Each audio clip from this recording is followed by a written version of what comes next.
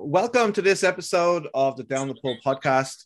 I'm your host, Anthony Abbott, or as I should say in honor of today's guest, Anto Abbott. I'm joined at the bar today. He's doing pre-season, so he's probably going to have a slimline water and lime or something like that.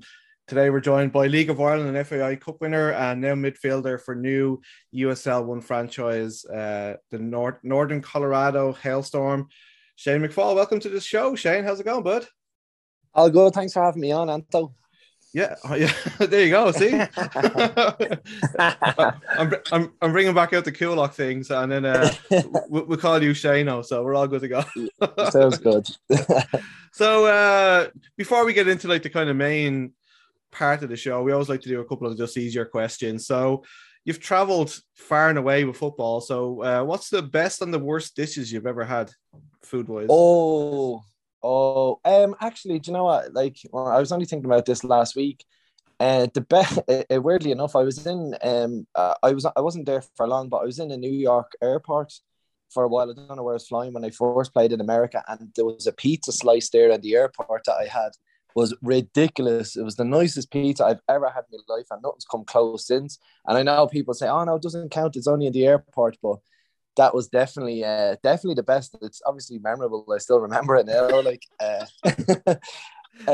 But then the worst, but definitely, it was in India. When I first started playing over there, I think in the first couple of weeks, we only kind of had Indian dishes, and I'm like brutal with spices and stuff. So if I go to Nando's, I'm just getting like a mild, like no spices, no peri sauce, nothing. So I think it was the first week or so after one of the training sessions, after eating the Indian food, I wasn't feeling well. Turned out that I had Delhi belly. I was in hospital for a week on a drip. So holy fuck! Wow. Yeah. So that's definitely the worst now. There's no competing against that. Yeah, I don't think that puts you that makes you shit so much that you lose so much fluid. You go to the hospital. I get an IV. 7 kilos that week alone just by shining myself. It was horrible. Do you know what the worst thing was as well? Because I was in the drip and I had the drip on in the toilet, and the two physios that were there, they were sound. Like they stayed with us most of the time. But because I had to drip in every time I had to go, obviously the toilet, like I had to plug her out, pull her out, go to the toilet. They'd be listening to me shining from the inside, and then go back in, put the drip back on, and then this was going on for days. Oh my god, I wonder how they were feeling. It's like the worst walk of shame of all time, man. Oh, it was horrible, but it was bad for me. I can only imagine them having to listen and smell me. So. Both of them saying to each other, we're definitely not being paid enough for this. Definitely not, yeah. The fact you lost that much weight, though, I'm surprised Amo hasn't put you all onto that diet, to be perfectly honest. Well, to be fair, all the lads here are ripped and shredded, so they aren't great, Nick, so they don't need any Indian diets, that's for sure. The next question then is, what's your favourite stadium you've played in? That's a good question. I think one of the most memorable stadiums that I played in was when I was at Notts County and I was 17. I played at Hillsborough, and that was I think there was like nearly 28,000 there. I think there was at that time. So I was only 17. I come on in the second half, and what I remember from it was like I literally couldn't hear anybody on the pitch speak. So like the noise of the crowd, I literally couldn't hear anyone who was shouting for the ball. I couldn't hear the other team, what they were shouting. The noise was just deafening. So I'd say Hillsborough. I was involved with the Irish under 21s. We played against England and St. Mary's, I was on Sky Sports. I think I think it was like 2021, and there was 35,000 at the game there. Jesus. That was unbelievable experience. Yeah, I was on the bench that day. I didn't go on. I was chomping at the bit to go on. I would have loved to go on. I was at Brighton at the time, but yeah, there was 35,000 at St Mary's. That was incredible. That stadium is unbelievable too. So I'd say probably them two, but there's other stadiums I played in that were massive, like Real Salt Lake Stadium. I don't know how much it holds, like maybe 60,000 or something. In the US Open Cup when I first went to America when I was 19, we got them in the cup, and I think there was probably about 15, 20,000 there, but you wouldn't think it because the stadium was so vast that you would think there's only a couple of thousand here. But yeah, them three stadiums probably stand out the most. Just, I'm sure there's a load of St. Pat's fans feeling kind of pissed off now. You didn't mention Richmond Park, but however. Get me in trouble now. It's just me being with a Pats fan myself. I know that goes without saying. Richmond Park's a fortress. You don't even have to acknowledge that.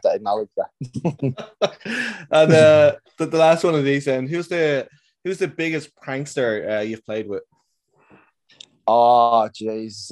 I don't know if I can actually say some of the stories here to be way too X-rated, but there's so many funny players that I played in. One of the funniest and like coolest players I ever played was a fella in Finland called Nico Ikovalko. Like he's like the Finnish Zlatan. Like he's a legend. Like he's a top class footballer as well, but just the way he is and that, like I was staying with him for a couple of months in Finland when I was over there last year, and I couldn't repeat the stuff that happened, but he is definitely like he's such a great guy. He's a really good friend of mine too. But every day is just so funny. There's something always happening with me. So funny. Like he's as I said, he's top player, he's top guy. I think Daryl Kavanagh when I was at Pats as well. He was hilarious. Like I know the deal from when I was younger, playing with the Irish teams and stuff like that. And he was a jokester and a prankster. Danny North as well. I played with.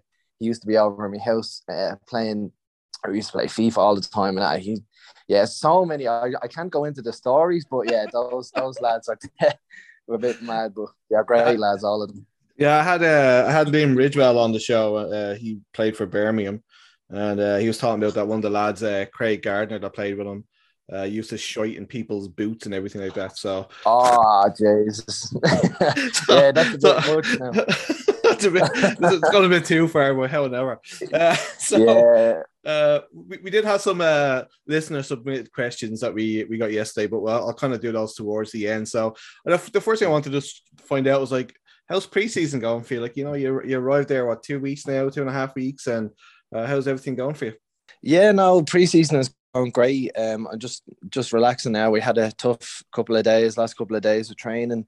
The standard's been very high. It's hard going. Obviously, we're a brand new club with brand new players just getting to know each other, but we're gelling really well. I think we've got a top class squad now that we definitely believe that we're going to be challenging and want to win the league, win titles here. So this is the start of something really good, and I'm convinced that we definitely have the talent and the right characters in the team to definitely be pushing to win things here. And obviously with Eamon and Kevin as our coaches, like we've got like so much experience from the USL League and that, so we're definitely ready to go. And it's going to take a little bit of time for us to gel together. Obviously, as I was saying, that we have so many new players that have never played before, but the intensity in training's been really, really high. The sessions have been class, and we've put a good performance together last week against the Colorado Switchbacks in the first half. So yeah, bodes well definitely for the season. I think we have a really strong squad with a lot of quality, so I'm convinced we're going to have a great season this year. So like seeing like the squad, like he's kind of brought a mixture of experienced players and a lot of new younger guys in too. And where do you kind of see yourself fitting in? Like, are you going to be like playing every game, do you reckon, or are you going to be kind of coming in for 60 minutes, or kind of coming in to settle the ship, or where do you kind of see yourself fitting in? No, I want to play every game. I want to start every game. I want to play 90 minutes in every game. I think the way pre-season has gone, it's been a while since I had a good pre-season, so it's going to take a while for me to get to, back to full fitness, and that comes with games as well, our pre-season friendlies. But no, I came here to play every game and play a big part. I want to be a big part of the team, and I want to bring me experience to the team from where I've played abroad, and hopefully helping the young players coming through. So yeah, like I see myself as being that, like bringing a calming influence in the team in possession, especially, So yeah, I want to be a big part of the team now, and obviously I'm a team player. If I'm not playing, I'll get behind the team, and I want to come on and do well. But my aim is to start every game and play every game, play as many games as possible, to be honest. So like you're back home. I guess you were in Finland as well there just before you come over.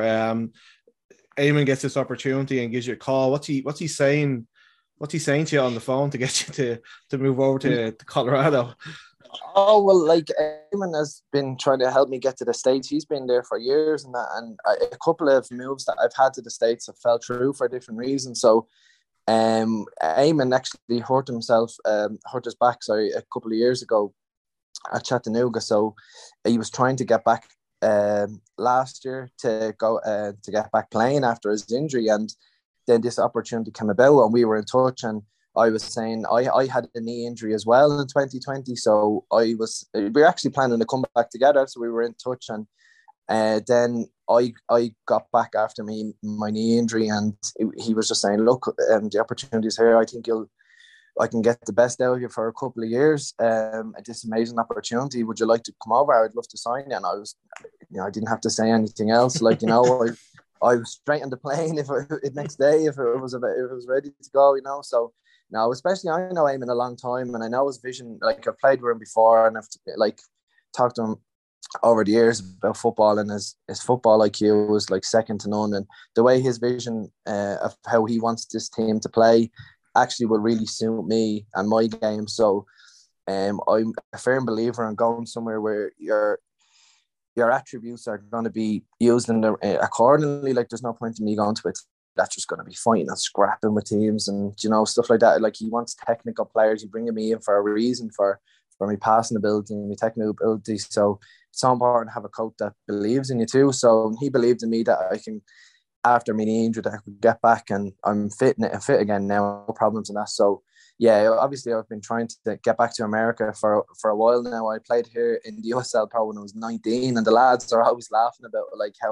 how long ago that was. Like, to me, yeah. So no, I jumped at the opportunity as well. Like, I'm so excited about the project with the club and everything that's going to get built with the training ground and the stadium that's coming soon.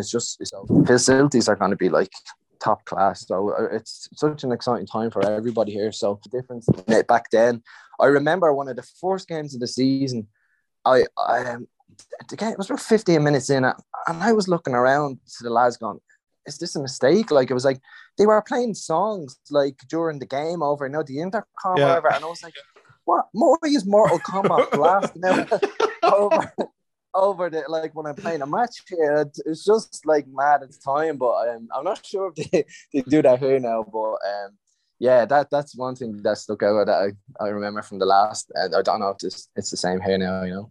It's like when you go to a basketball game, like, it's constantly just music the whole way through it. I think it's just at that time they were probably just trying to appeal to other fans to come, but it is kind of different. But they still have like a lot with the goals they scored. Yeah, the match day experiences over here are amazing, and we're obviously going to be looking to do the same for the fans coming in.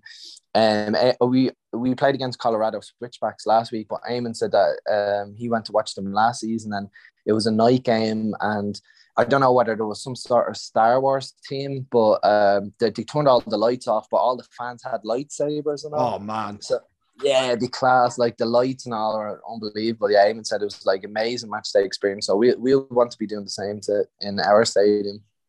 I just couldn't imagine them doing that at Dalymount for a Shamrock Rovers against Pros game. They'd be knocking lumps out of each other.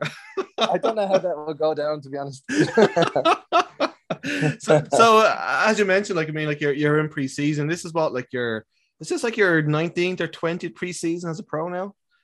Yeah, it never gets easier. I'd imagine.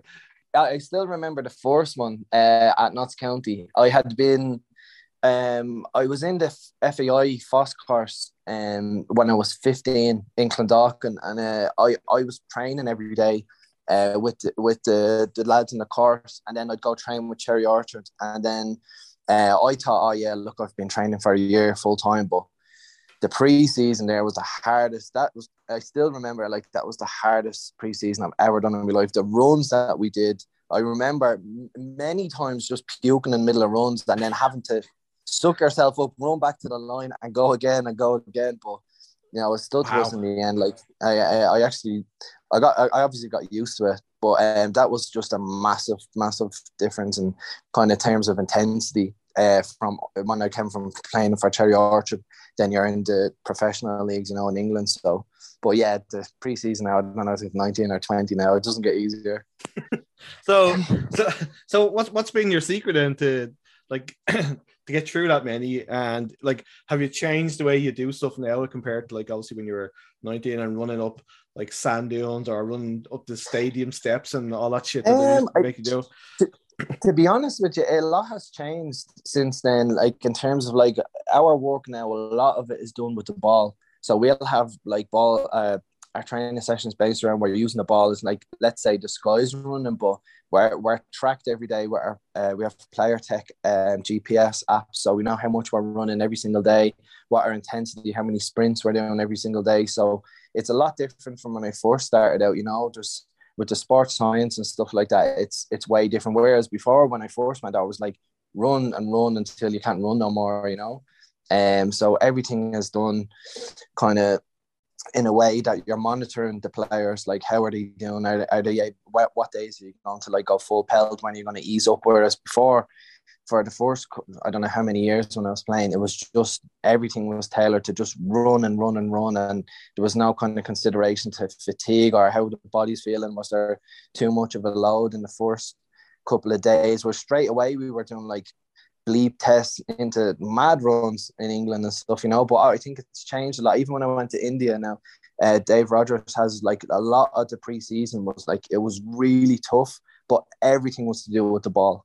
Like there was like 6-minute intervals of like really high intense work, but it was all to do with the ball, and it's all relative like to a match basically. So you're getting your fitness but through football, which is, as footballers, is which what you enjoy the most. It's not nice about running around the track a million times a day either. No sign of a ball. There used to be sign of a ball for a month years ago, but yeah, it's been so enjoyable here. The first couple, obviously you do sprints and you do runs, and we've got sleds and we've got it's really hard work, but a lot of the stuff is with the ball, which is great.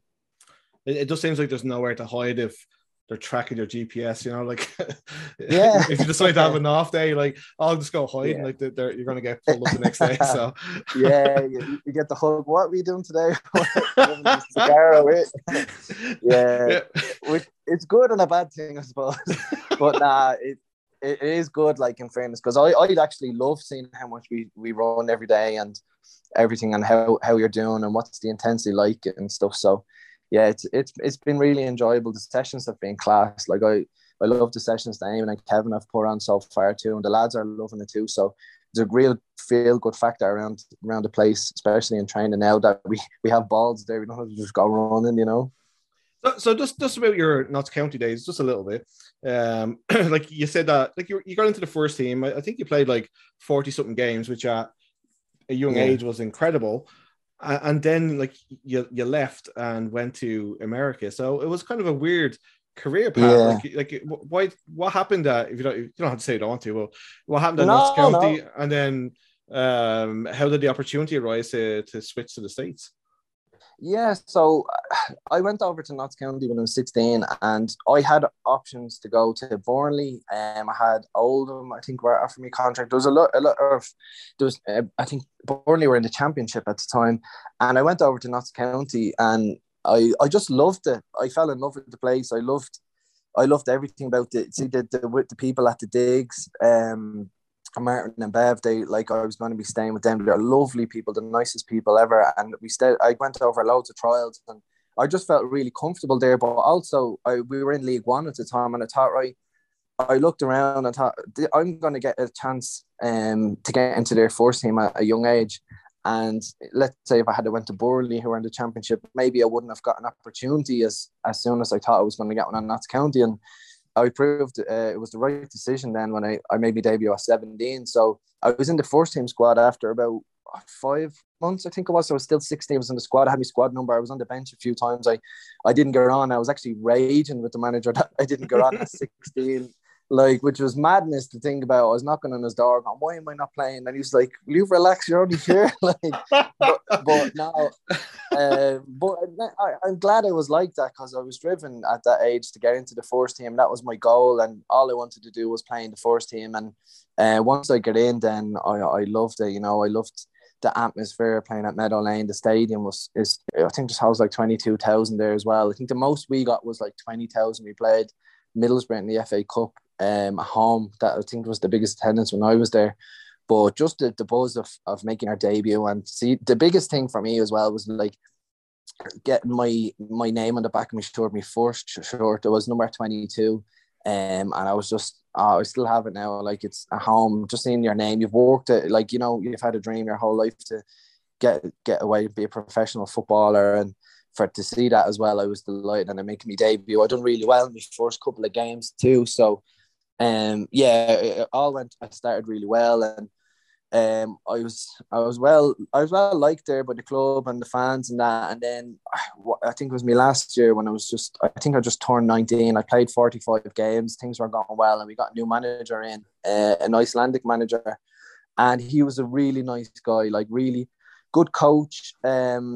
I haven't got a bad word to say about him until what I'll say about him in a while. No, not, he was influenced, I'll say. Like, so when I regard myself as a technical footballer, and he brought in a lot of players. We were in League Two at the time who were just really aggressive ball winners, and his style of play was really direct. He didn't, like, I'm a midfielder, so I want to like go collect the ball, turn and try and play forward. He didn't want me even going trying to receive the ball. He just wanted second balls, and it wasn't my style of play at all. And he just wanted kind of kickers and scrappers. And he used to say to me, look, technically you're really good. Like, if we were playing any other way, you'd probably be playing. But this is the way I want to play. This is the way I think we're going to get out of the league. And I was like, okay. And so I wasn't in the squad. I think the first 10 games of the season, we won the first 10 games. And Wow. I can't go into the manager and say, here, why am I not playing? I'm like, look, this is his way. He's direct, and we're getting wins. I couldn't say anything.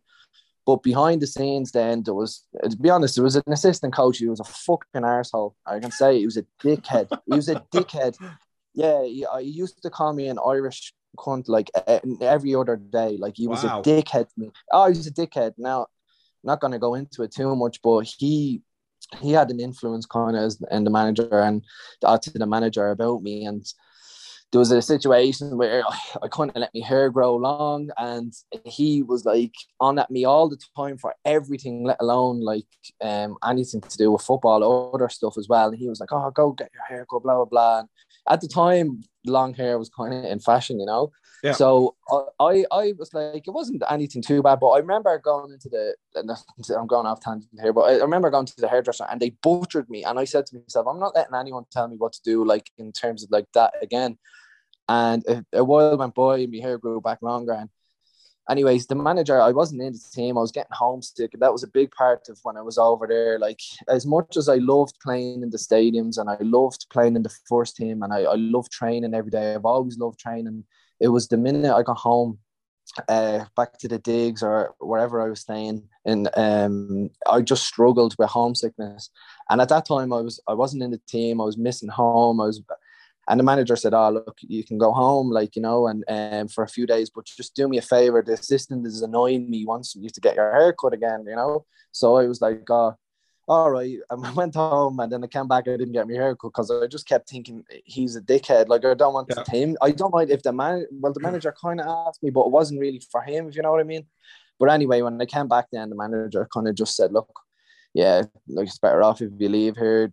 you know, things aren't going to work out if I ask you to do something for me. And even the lads, like, this is a stupid thing. When I think about it now, it sounds ridiculous, but at the time it was a form of bullying what he was doing. He was an arsehole to me. So that's why I was so stubborn and defiant.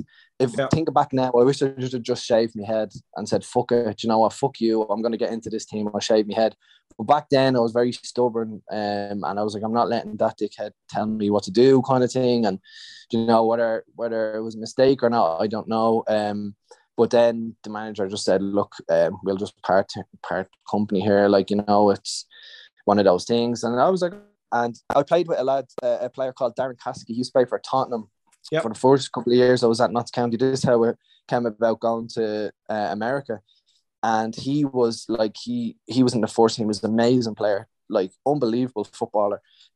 He played with England. I think they won the under 18s championships. I think David Beckham was playing that team. I'm not sure, but anyway, he went to play for Virginia Beach too. And after I knew I was kind of leaving, I wrote to a couple of clubs in America. I just felt like I wanted to get away from England. I was like, I you know what? I'm sick of England now. I'm so homesick. I want to go. I want to get away from England. I didn't really want to go back and play in Ireland, but I thought, you know what? I seen Darren Caskey play in America, and I reached out to him, and he recommended me to Virginia Beach, and it just went from there. I actually went to a trial with LA Galaxy, and they wanted to sign me, and then around that time, I ended up deciding to side for Virginia Beach Mariners. So that's kind of how that move came about. But like, I can always look back and go, oh, should I just shave my head? But you never know. If I wouldn't have been able to travel the world, maybe if I didn't go through with that decision at Notts County, I don't really know what would have happened in a sense. But yeah, that's the honest truth about that. Like, the assistant coach was a dickhead, and I kind of just wanted to get away from the place, to be honest. And it was hard because I'd been there, I came through the youth system. I like had so many friends there as well at the time. It was really hard still to leave, but I just felt like I just needed to get away from England and get away from there for a while. And then the opportunity came to go to America and just kind of get away for a bit. And I absolutely loved it, actually, when I went over. Just listen to that. Like, I mean, as you said, it's a form of bullying. And to me, like, just listen to what you're saying with the style of football that the coach was playing. Like, you were never going to get into the team anyway. So, like, I've seen that they're almost using that as an excuse, like, to get you out the door. You know what I mean? I just feel like it was like such a petty fucking thing to let somebody to leave for, especially somebody that's a kid too. You know what I mean? It's like, exactly. And you know what? Looking back now, that wouldn't happen nowadays. If that happened nowadays, like, you would have been reported 100%. I would have went to someone and say, "Here, look, why are they doing this to me here? Like, you know, I'm only a young lad. I've been playing in the first team. I've come through the youth system. I've done well when I've played. I didn't see what his problems, but you had a problem with me, for whatever reason. And I like to think that I've gone on with nearly every player I've played with in all the dressing rooms, and he was going around saying I was a bad apple and stuff. And he just, for whatever reason, you know, it was a different era as well. Even I was talking to the lads today after training, and we were talking about, like, when we were younger, like, I used to wash Paul Heffernan's boots. I used to clean his boots as a youth player and stuff like that has kind of changed as well. Like, it's completely different era. Like, stuff like that, kind of, you'd hear the stories in the youth teams and stuff that went on with the kind of hazing and different sort of things. Now, I didn't have anything like that around, you know, but it's stuff like that wouldn't happen nowadays, you know. Are you trying to say it's unfortunate, but are you trying to say to try to get one of the young lads the hailstorm to clean your boots today? Is that what you're saying? He said, no, who are you? Let me tell you, when I was a young boy. Look, listen, lads, when I was young, I had to wash the first team players' boots, but they're all first team players, so yeah. Fucking dirty bastard had corns and everything there to be scrubbing his boots for him. Fuck's sakes. Oh, I know, yeah. Stuff. Yeah, it's a different world now. It's a different time.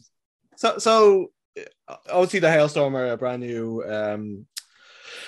outfit, but it's not your first experience at kind of being at a brand new outfit. You obviously played for the amazing Sporting Fingal back home. Yeah.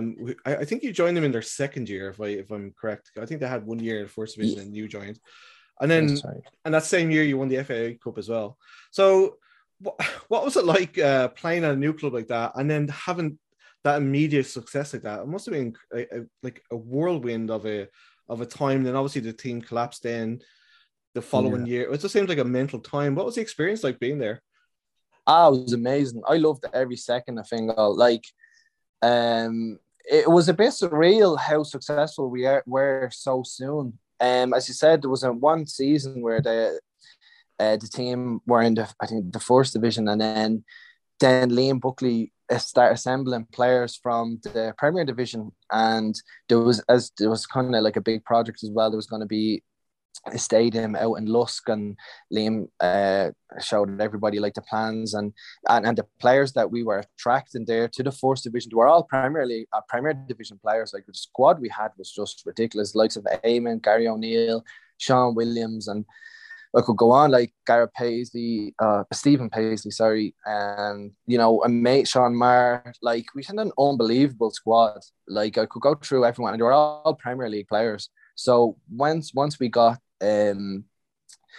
together as a group, and we realized, okay, look, big things are going to happen here. Like, we're obviously proven League of Ireland, like Premier League players.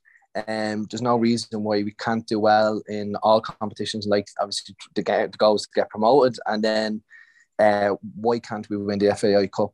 And that's what we did. We actually didn't win the league that year. UCD did. We came through the playoffs. So that last week of the season was just one of the best weeks of my life, to be honest, because we got promoted through the playoffs. We won the FAI Cup final. I got man of the match in the final, and then we qualified for the Europa League qualifiers.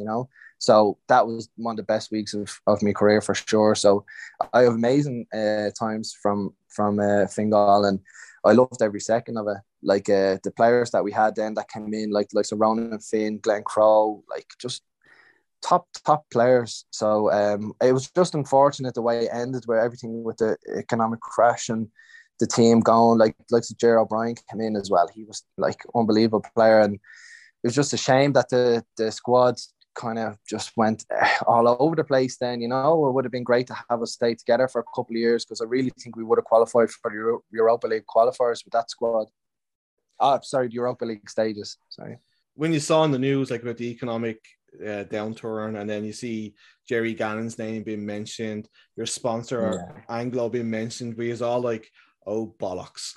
Was it like Did you know what? We were here in Midlands for a while, and then we heard we were like trying to get new sponsors, and like it wasn't going well. And then we were having meetings. I remember the day that everything kind of fell apart. We must have been there for about 6 or 7 hours, not knowing what was going on. Are we getting saved by sponsors? Are we getting sponsors? Are we going completely bust? Are we going to be free agents? And yeah, the way it came to a head was like, it was just madness. Like, and it was a horrible feeling, because I think it was around the end of February. So obviously most teams had their squads signed, all signed up. So it's kind of a bit of a scramble then to see, oh shit, like, I'm a free agent, and who am I going to be able to sign for? But luckily then I played with Pete Mann at UCD, and I done really well with Pete. Like, I love Pete as a manager, and I done well for him. So he got in touch in the minute. Obviously, I'm a Pats fan, so the minute the opportunity came to Pats, it was no brainer. I wasn't going anywhere else then, So that must have been like how cool was that? Like, you're going from, as you said, like a kind of a real downer. Like the club is disbanded. You're kind of without a job, and then next thing you're playing for your boyhood club.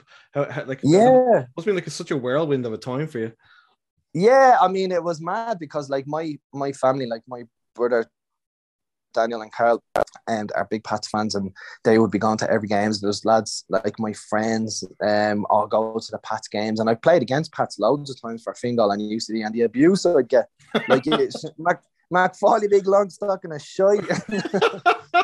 My family would be cracking up with some of the stuff that they'd be saying to me, and also. Then when I signed for the team, I was like, oh, okay, I hope they're going to be nicer to me now, You're still getting the same stick.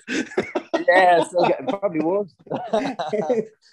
Yeah, but no, yeah, it was amazing. I always loved playing at Richmond Park, and against Pats, apart from the abuse. Like, the pitch was always pristine, and like, yeah, the fans were just so passionate and everything. I absolutely love playing for Pats, and the fact that when I first went there after the Fingal situation, we were playing in Europe then in the summer, And we got through a couple of rounds. Like we beat a team from Iceland, we beat a team from Kazakhstan, but home and away. Like that month of playing in the qualifying rounds was just unbelievable. The fans in Richmond Park won us them games, I believe. Like they were unbelievable at home. And then the third game against the team in Ukraine, I think we had to play at Tallaght Stadium. So I think that if we had got them at home, we only lost 3-2 away. If you had got them at home in Richmond Park, I think it would have been. We lost 3-2 in Tallaght as well. I think if we had got them at Richmond, you know, so many special nights at Richmond, we could have had a chance of beating them, you know. What was it like going to these far flung places? You know, like, you know, you see you see the draw, obviously, and I'm sure they were probably the same. You're like, who is this team? And then you're like, Kazakhstan, and it's like the only thing I know about that is Borat, obviously, and you're just like how long is it must be fucking nuts.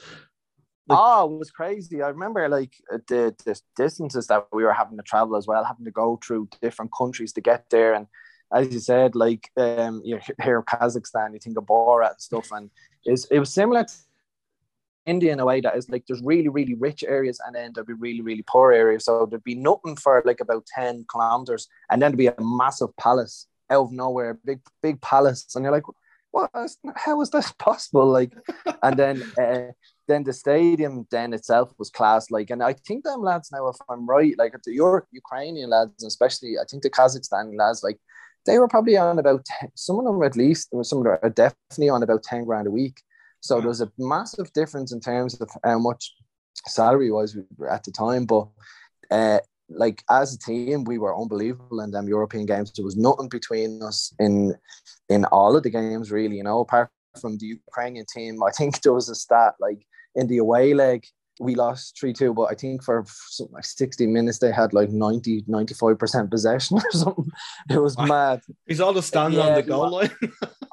They were unbelievable. I think I ran about 25 kilometers that game. It was just they were just so well drilled. Like they had international players playing for them as well in the side, and I think I had a player on loan from Liverpool, and they were just interchanging. There was like about 6 or 7 players in midfield at all times, and just 1-2s. They were class, but we dug in and we got a good result away to take them at home. But as I said, I think not having us going back to Richmond Park was a bit of a blow to us, you know. But it was a great experience all the same. Gone to all these different countries and went to Lithuania as well and played over there. And I don't know what it was over there. It was like mad locusts or something, like on, you know, flies and mad stuff that when you're playing, you just were there for the whole match. And so yeah, when you go to all these different countries, it's great. Like it's that's what you play football for. You know, you're there and you're like, God, this is brilliant. So it definitely sounds like an experience being attacked by a swarm of locusts. Jesus Christ. Well, maybe not that. I think the Ukrainian game, the fans, I put up a video on my Instagram there a while ago, and the atmosphere was unbelievable. They're just like the flags and everything, and just the atmosphere. It was deafening. That was another game that I like. The Sheffield Wednesday game at Hillsborough. That was another game. It was like the crowd was just deafening, hard to hear your teammates and stuff. Yeah, they're the reason why you play football, you know, them type of games. Sounds amazing. So like Richmond Park, it's one of those classic Irish stadiums. Like it's got a little bit of it that's kind of, I haven't been there obviously like since I moved to Canada, but the last time I was there, it's kind of a bit was built up. They've got a stand, and then there's a bit where it's kind of still thirsty and all that kind of stuff. But it's in the middle of it, kind of like a housing estate kind of thingy, and it just, you know, like I know that there's a friend of mine from over here who's a Shells fan, and Talca Park has been talked about like being knocked down and built. So what do you think they need to do to save these like do the clubs need to take them back into full ownership? Does the county council need to take them over? Because I feel like we're just going to end up having like Dailier, and we're going to end up having Tallaght Stadium, and that's it. I mean, there was a proposal, wasn't there, a couple of years ago with Pats that I think they went to the council. I'm not sure too much of the details, but we're going to redevelop the stadium, but also the area around Inchicore. Like we're going to put shops, and it really do up the area and that. And I don't know why, but it was refused. I really don't know what the reasons behind it. But so there's been attempts to redevelop like Richmond Park and stuff, and they've done a great job, especially with the stand behind the goal, one of the goals and that. But I don't know why that fell through. There was I don't know whether it was about 2 years ago, but yeah, if something like that could like through the council, and especially see how Tallaght Stadium has developed now. If nearly all the teams in Ireland could have some sort of help like that to build the stadium and the facilities and stuff, you know, it definitely help the league grow. Hopefully that happens sooner rather than later, you know. Yeah, I just feel like we're just losing like a little bit of like what makes the league that little bit special, you know. Like it's if you just have two stadiums, it's going to be difficult for like Shamrock Rovers are going to be basically playing at home every week, right? So it's just going to make life easier for them. So just speaking of Pats, like onto something that's a little bit more upbeat. Like you won the league championship there. So your good friend Mr. Buckley came in, and he just seems to be able to bring out the best in you. Like, do you guys have a really good relationship? And what was it like winning the league championship at your boyhood club? Yeah, like it was an unbelievable feeling winning the league. And to be honest, I was in and out of the team. I wasn't a regular starter by any means. I felt like I contributed, but I scored the first goal of the season at home. We won, out of 1-0, so we got us off to a win. And with Liam, like I played in Finland for a year after I played with Pats, and when Liam got the job, then he actually asked me to sign for Pats in 2012, but I decided I wanted to try something different, so I went to Finland for a year. But unfortunately, my club over there, FC Hecker, got relegated. So after the season, Liam came back in and said, look, we'd love you to sign here. So it was great working back with Liam. I had a great relationship with Liam.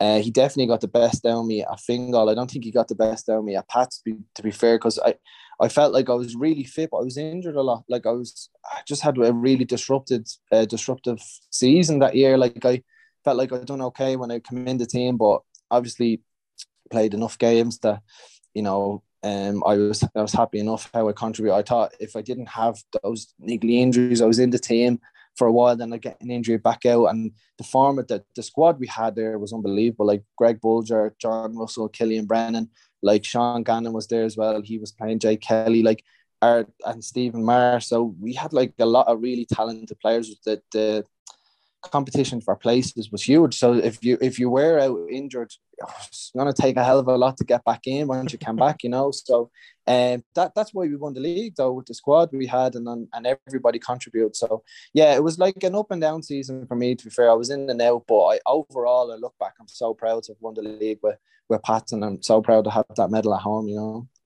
So where'd you keep the medal? Do you have it like in a frame or something, or? Yeah, I have a wardrobe with everything at the minute. So I've got the amount of jerseys that I have from playing all over the world as well. I have a wardrobe just full of jerseys. So I have that there. And I think the most prized possession I have is when I played, going back to Notts County, there was a player called Mike Whitlow. I played with him, and Notts County used to play. He was captain of Bolton in the Premier League for a good few years. And I remember we were watching Bolton play, and I was talking about JJ Kocha, and then he's like, I love him so much. He's one of my favorite players. And the next day he came in with a signed JJ Kocha jersey for me. Yeah, I have it at home now. I'm away from home, so home no one tries to rob me gaff now. Probably should have said that. You'll see him on buy and sell. I know, yeah. I think it's gone for a lot of money on eBay, you know.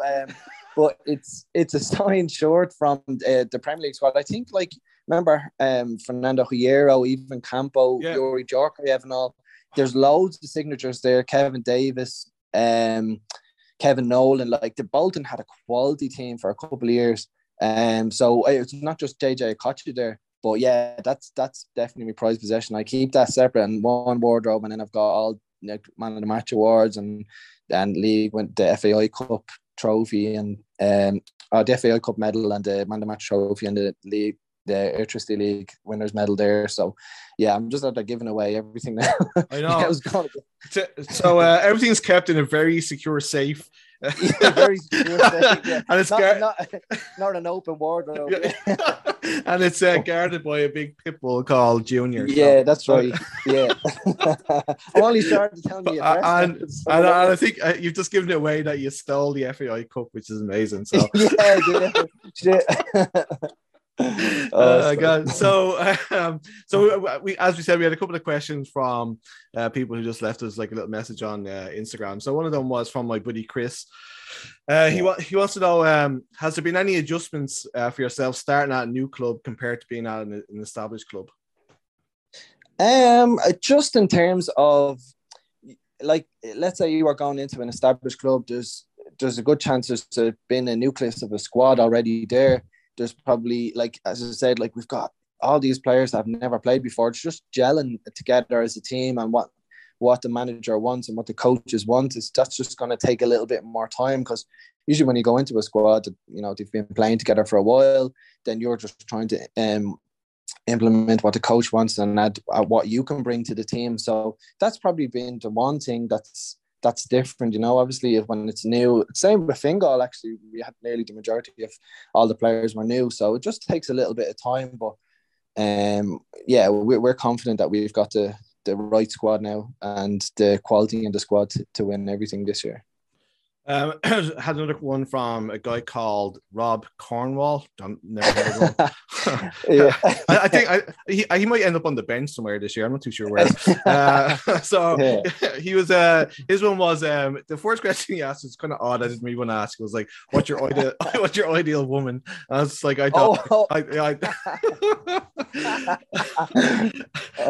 But then he asked about your love of video games. Like, how did that happen? And tell us a little bit about your Instagram page that's dedicated to your video games. Yeah, so Rob's obviously, like, after coming over from Bowes, and he played in the League of Ireland for years now. He's like, he lives next door to me now. So I was waiting. He said he might have asked the question there, so I was intrigued all day to think, what's Rob after asking? He stumbled upon me gaming page recently and thought it was the funniest thing he's ever seen in his life. So Shaney Wayne Gaming, yeah. So actually, I do you know what? I archived all the posts on it because I was so embarrassed. So I'm gonna have to put some new fresh content on there for it to be anyway credible. So, but no, I've been like mad into games for years since I was a kid. Me and my best friend Christopher Mills and Brian Sweeney, we would play like FIFA. Jesus, I'm showing my age here, like FIFA 95, FIFA 96. So for me then to be on the games myself was just amazing, and it's great to show the women as well. You know, I'm on FIFA. I don't think they cared so much, to be honest, but I thought it was great. Was it a generic photo, or was it actually you that was on there?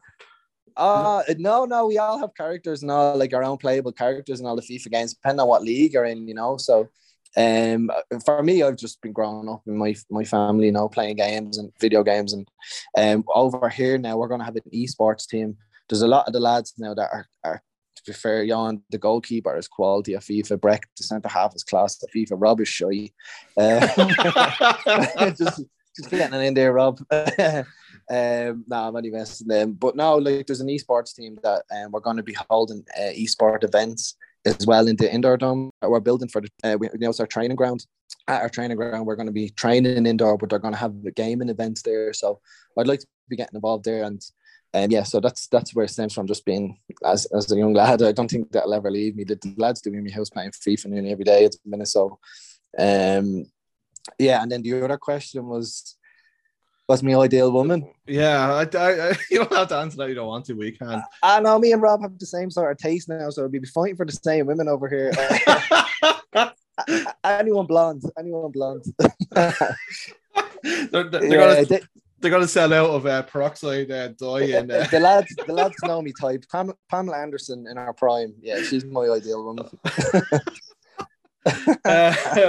Then we got two questions from Stefan Lukic. I think he plays with you too. And he's kissing arse. I'm not too sure what he's after here, to be perfectly honest with you. Yeah. So since you are a real maestro of soccer, will you coach after playing? Did you pay him to? Uh, Did you pay him to send this fucking question? Steph told me he was going to ask a couple of questions. I love Steph. Steph is probably the most technically gifted player I've played with. Like, I've only been here with him in 10 days. Like, his technique is unbelievable. He's a Serbian player, like top guy.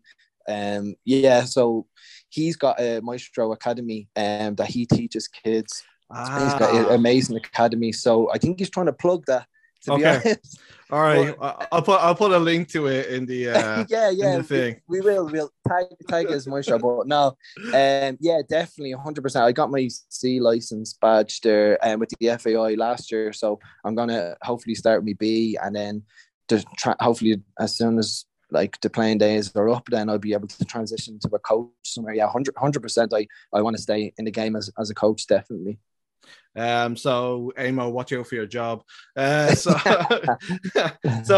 his other question, which is actually a really good question. If you can advise 17-year-old Shane, what would you tell him? Get that haircut. 100%. Stop smelling yourself with your long hair and just get a buzz cut. Oh god. And then my wife actually had a question. So she like, when we live back in Ireland and we go on holiday somewhere, my mom would always bring like a box of tea bags in the bag and all that kind of stuff, like the essentials. She wants to know, did you bring anything over in your suitcase from back home? Did I? I don't think so. I don't get sentimental like that. Like Irish stuff. Like Amo had me but I had to like get an extra suitcase to bring over, like a suitcase full of stuff for Eamon from Ireland. But I don't think I had any of them. Like, I had to check in an extra suitcase for Eamon alone. So I wasn't even my stuff. I was like, "Great, there you go. There's your suitcase with your tea and all his home comforts." But no, even when I'm away, like, you know, I've been away. My friends would laugh at this, like, you know yourself, like, if you're away and somehow you end up near an Irish pub, and I'm totally against it. Why are you going to an Irish pub? You're going to a different place. Embrace the culture. But no, I do miss me chicken fillet rolls, though. I wish I could bring over chicken fillet. We spoke about this at length. I think me and you have.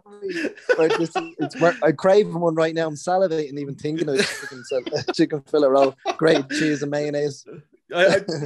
You could probably just make one, man. You know, start your own business there in Colorado. Won't be the same. I won't be the same. So just coming to the end of the show, like you know this, and I'm hoping that you're prepared for it. And we're going to do a special one for you on this episode. So we'll start with the normal question that we ask. You're going to play in a 5-side tournament from the players you've played with. Who makes your team?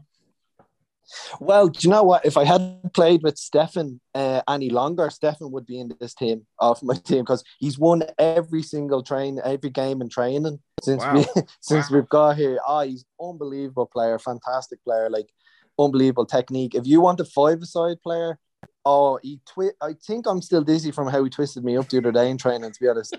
Yeah, Stefan would be here. If I played with Stefan longer, he would have made this team.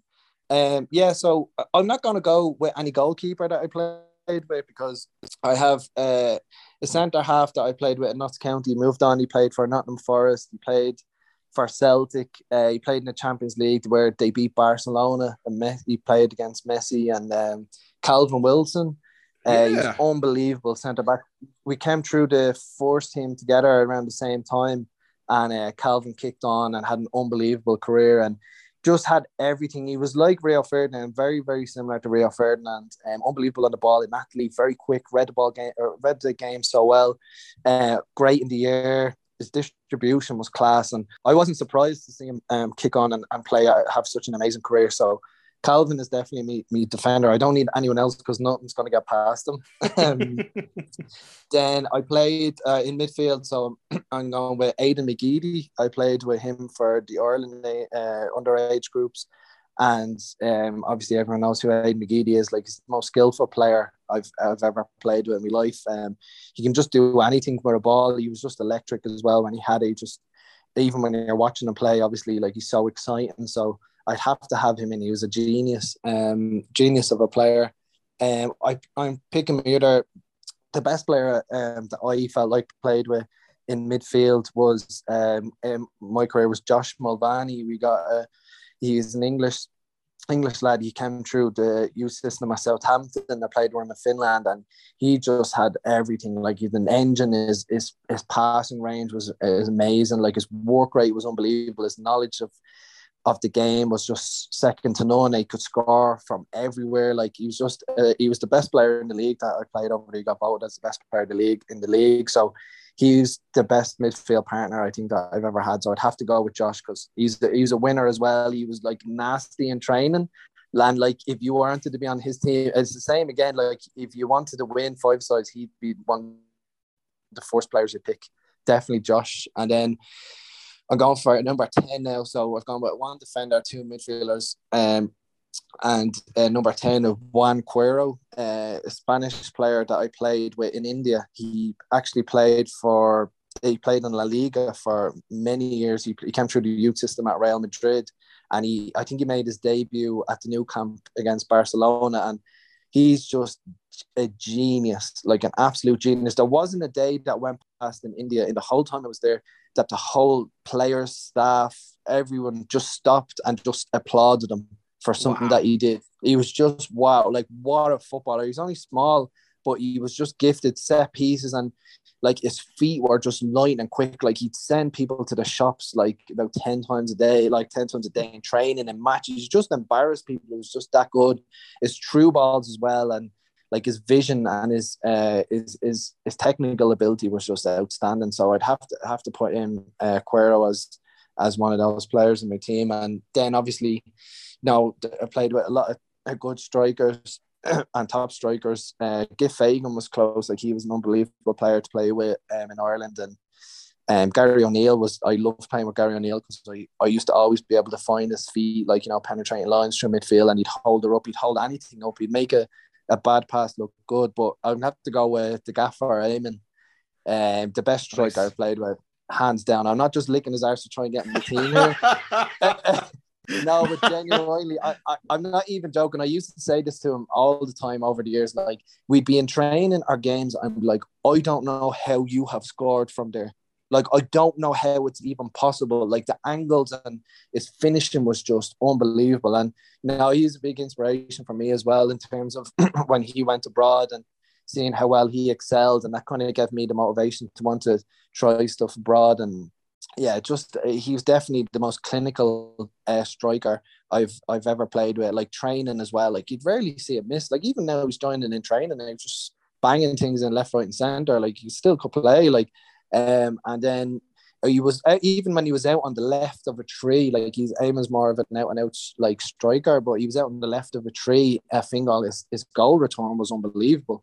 Just a lethal goal scorer. Like, could score from head, left foot, right foot, as he said, from any angle. Yeah, and I'm hoping I'm going to play at the weekend now. Start after this. Amo, he'll clean your boots for you. So yeah. So the little twist we're going to do this time is that what the top 5 players you've played against. Yeah, so the top 5 players, well, I have 6 here, but I'd say I'm going to go for 5. So the goalkeeper, the most known goalkeeper I played against was Manuel Neuer. I think you know who he is. Yeah, I played the Irish under-21s against Germany under-21s.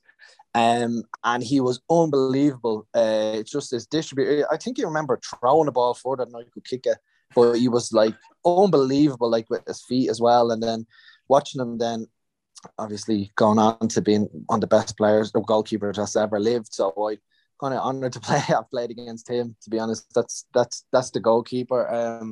Then this is funny. So when I was playing for the Ireland under 14s or 15s, we played in the tournament away, and there was I think it was America, Uruguay. There was all these different countries, and we were drawn against Belgium, and we were doing this walk around. It was I don't know what it was, a ceremony. We were walking before the tournament around the ceremony, and we were like, "Oh, their coach is massive! Like, look at him! Like, he's a huge unit! Like, just remember someone being really, really big.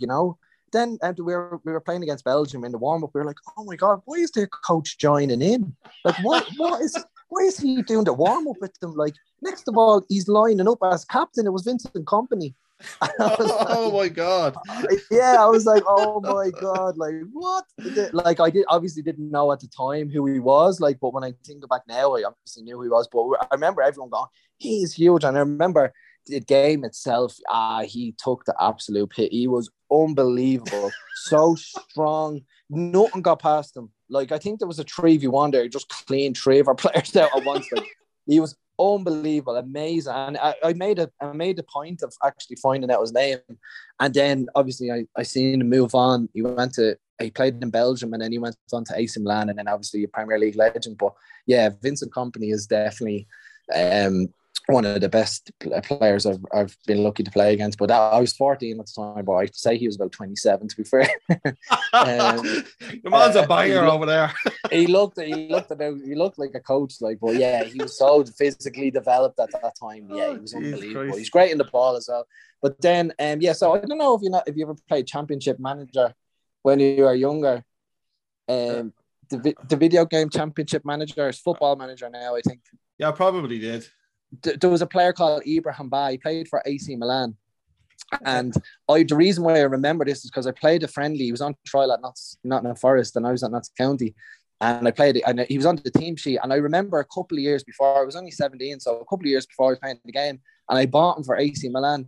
And he was out injured for me for 2 months because he used to dye his hair, and the peroxide made him sick in the game. So I was like, I can't play him. He's got his peroxide. Like, he used to dye his hair blonde. And I remember it vividly, and then I played against him. So, but he played for AC Milan. I think he played for France, a national team. I'm not sure, but yeah. Then we played against João Moutinho when I was 18 or under 19. I was playing for Ireland against Portugal. He's obviously João Moutinho is playing for Wolves now. Wow, man. Unbelievable player. And then the one other player I played against in Finland was that would be world known kind of would be Freddie Adu. I played against Freddie Adu when he was, obviously American fans know who he is. He played in Finland for Coops against us. So yeah, that's kind of players that you would know, like kind of world-renowned players that I'm kind of lucky enough to play against. And it was cool to play against Freddie Adu as well. To be fair, he actually done good in the game. I know things haven't gone great for him and that, but he was actually good in that game. He played against us. What was he like? Was there still like a kind of like, I know that everything had kind of like died down from and stuff for that, but was there still a kind of like a circus around him? Because I feel like whenever he goes to play in these places, like there's still stuff around him that people want to see him, and he's 100%. Yeah, 100%. Like, the whole town was buzzing that we're like when we were going to be playing, because we were playing at home, and everybody was talking about in the build up of the game. Oh, we're going to play against Freddie Adu and stuff. So yeah, like, you know, he played well in that game against us. He showed that you could tell that, you know, he had so much ability. He showed it in glimpses in that game. So but there was a massive buzz like around that week that we were playing against them for sure. It's just it's one of those kind of stories of football kind of chewing somebody up and spitting them out, really. And it's like you just hear so many. I mean, like, you were kind of almost in the same boat there a little bit. Yeah. You kind of got lucky. So yeah, man, it's going to be exciting. I can't wait for the season to start. Who's your first game against? We're playing against Richmond Kickers, and actually, madly enough, that was my first ever game playing for Virginia Beach Mariners in a friendly. So it's going to be in the same stadium and everything. So we're playing them in April, the first game. I think we're playing 8 games away while our stadium's getting built. So our first home game should be around June time, hopefully. So now I'm buzzing for the season to start, and I can't wait to get going. Yeah, me too. Like the great thing is, like, here in Canada, we can watch all the games on YouTube. So I'm super excited to see that first game, see us get out there and see what you're all about. It's going to be exciting times for you, man. So yeah, so I really appreciate you taking the time to hang out and talk about your career and what's happening with your move to the States. So best of luck to you, man. Yeah, no, thanks a lot. And I wanted to do a quick shout out to Leo on our team. Leo Foley, it's his birthday today.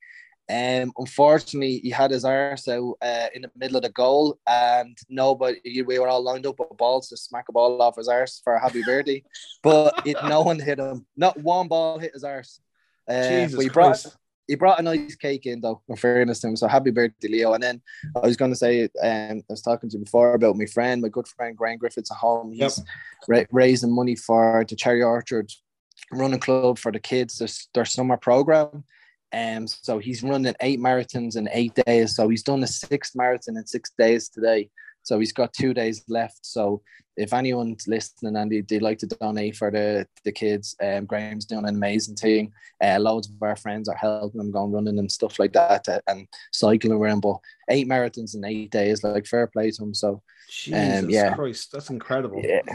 Yeah. Do you know what? And when I'm doing pre-season, I'm like, all right, that's nothing compared to what Graham's doing. So, you know, I'm not complaining about any aches and pains and stuff. He's doing 8 marathons. Fair play to him. I'll get the link off you and I'll put it in the Twitter post and stuff like that, so people can drop some money, because it sounds like he's doing it for a great cause. Cherry Orchard is an amazing part of Dublin, and well, I have to say that, right? But it's on the south side. Yeah, well, I'm from there as well. It's on the south side, so it's kind of all right, I suppose. But yeah, you're safe saying that now. You kept yourself safe. So, so was there anybody else that you wanted to give a shout out to? Yeah, so just the main man in our team. Like, his name is Irvin Parrott. He's my Holmes, my boy. He's from California. You know, he was saying, "Yo, Holmes, give me a shout out today. Otherwise, you're whack." I absolutely love Irvin. So Irvin, if you're listening, you're my boy. You love Ireland. You love me and Rob. You're an unbelievable footballer. You're a great player, but yeah, you're a legend, man. And I had to give my Holmes a shout out. He's teaching me Cali slang every single day. I don't know what he does be saying when we're coming in, but I think I'd settle in well in California now after this season if I was to move there after Irvin. So big shout out to my boy, my homie, Irvin Parra. You can give Lee Desmond and Dan Casey a shout at Sacramento, and they can get you out there next season. Seeing how that you're since you're fluent in the lingo now, so I know I'm gonna lose my Irish accent now. I'm gonna be going full Cali now any day soon. He's a legend, Irvin. So yeah, shout out to my boy Irvin. I love it. So and then I want to put this out there that Kevin Stachak, our coach, would have got into my 5-a-side team if he wasn't such a moany bastard. Kevin is our assistant coach. He's a brilliant player. He was a class player when he played with us, but yeah, he's the whingiest, moaniest player I've ever played with. But yeah, top lad. There you go, Kev. You didn't make the team, but Kev makes the subs bench. You can put one sub. Put Kevin Stachak as a sub. Okay, I'll allow it this time, but only top man. Only if he doesn't like moan and groan about shit. Yes, he'd probably be moaning about that's not good enough. That's not good enough. Kev's a lad. Top coach. We'll give him a little tag as well. Try and get more followers on Instagram. He's hating on me that he doesn't have a blue tick, and I do as well. So he has to work on that, man. Jesus Christ, that's yeah. That's like the holy grail of Instagram. I've been trying for ages, and I keep getting back saying, "We've told you before, we're going to get restraining order. We keep asking for a blue tick. Nobody knows who the fuck you are." What's that mugshot in your passport that you're sending in? Do you think you're a criminal? Oh, God. Yeah. I'll vouch for you. You know that I'll contact Instagram. I'll vouch for you. Thanks, man. I really appreciate it. Maybe I should update the passport photo.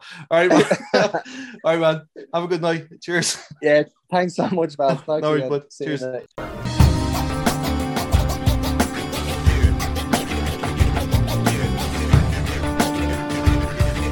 Folks, please.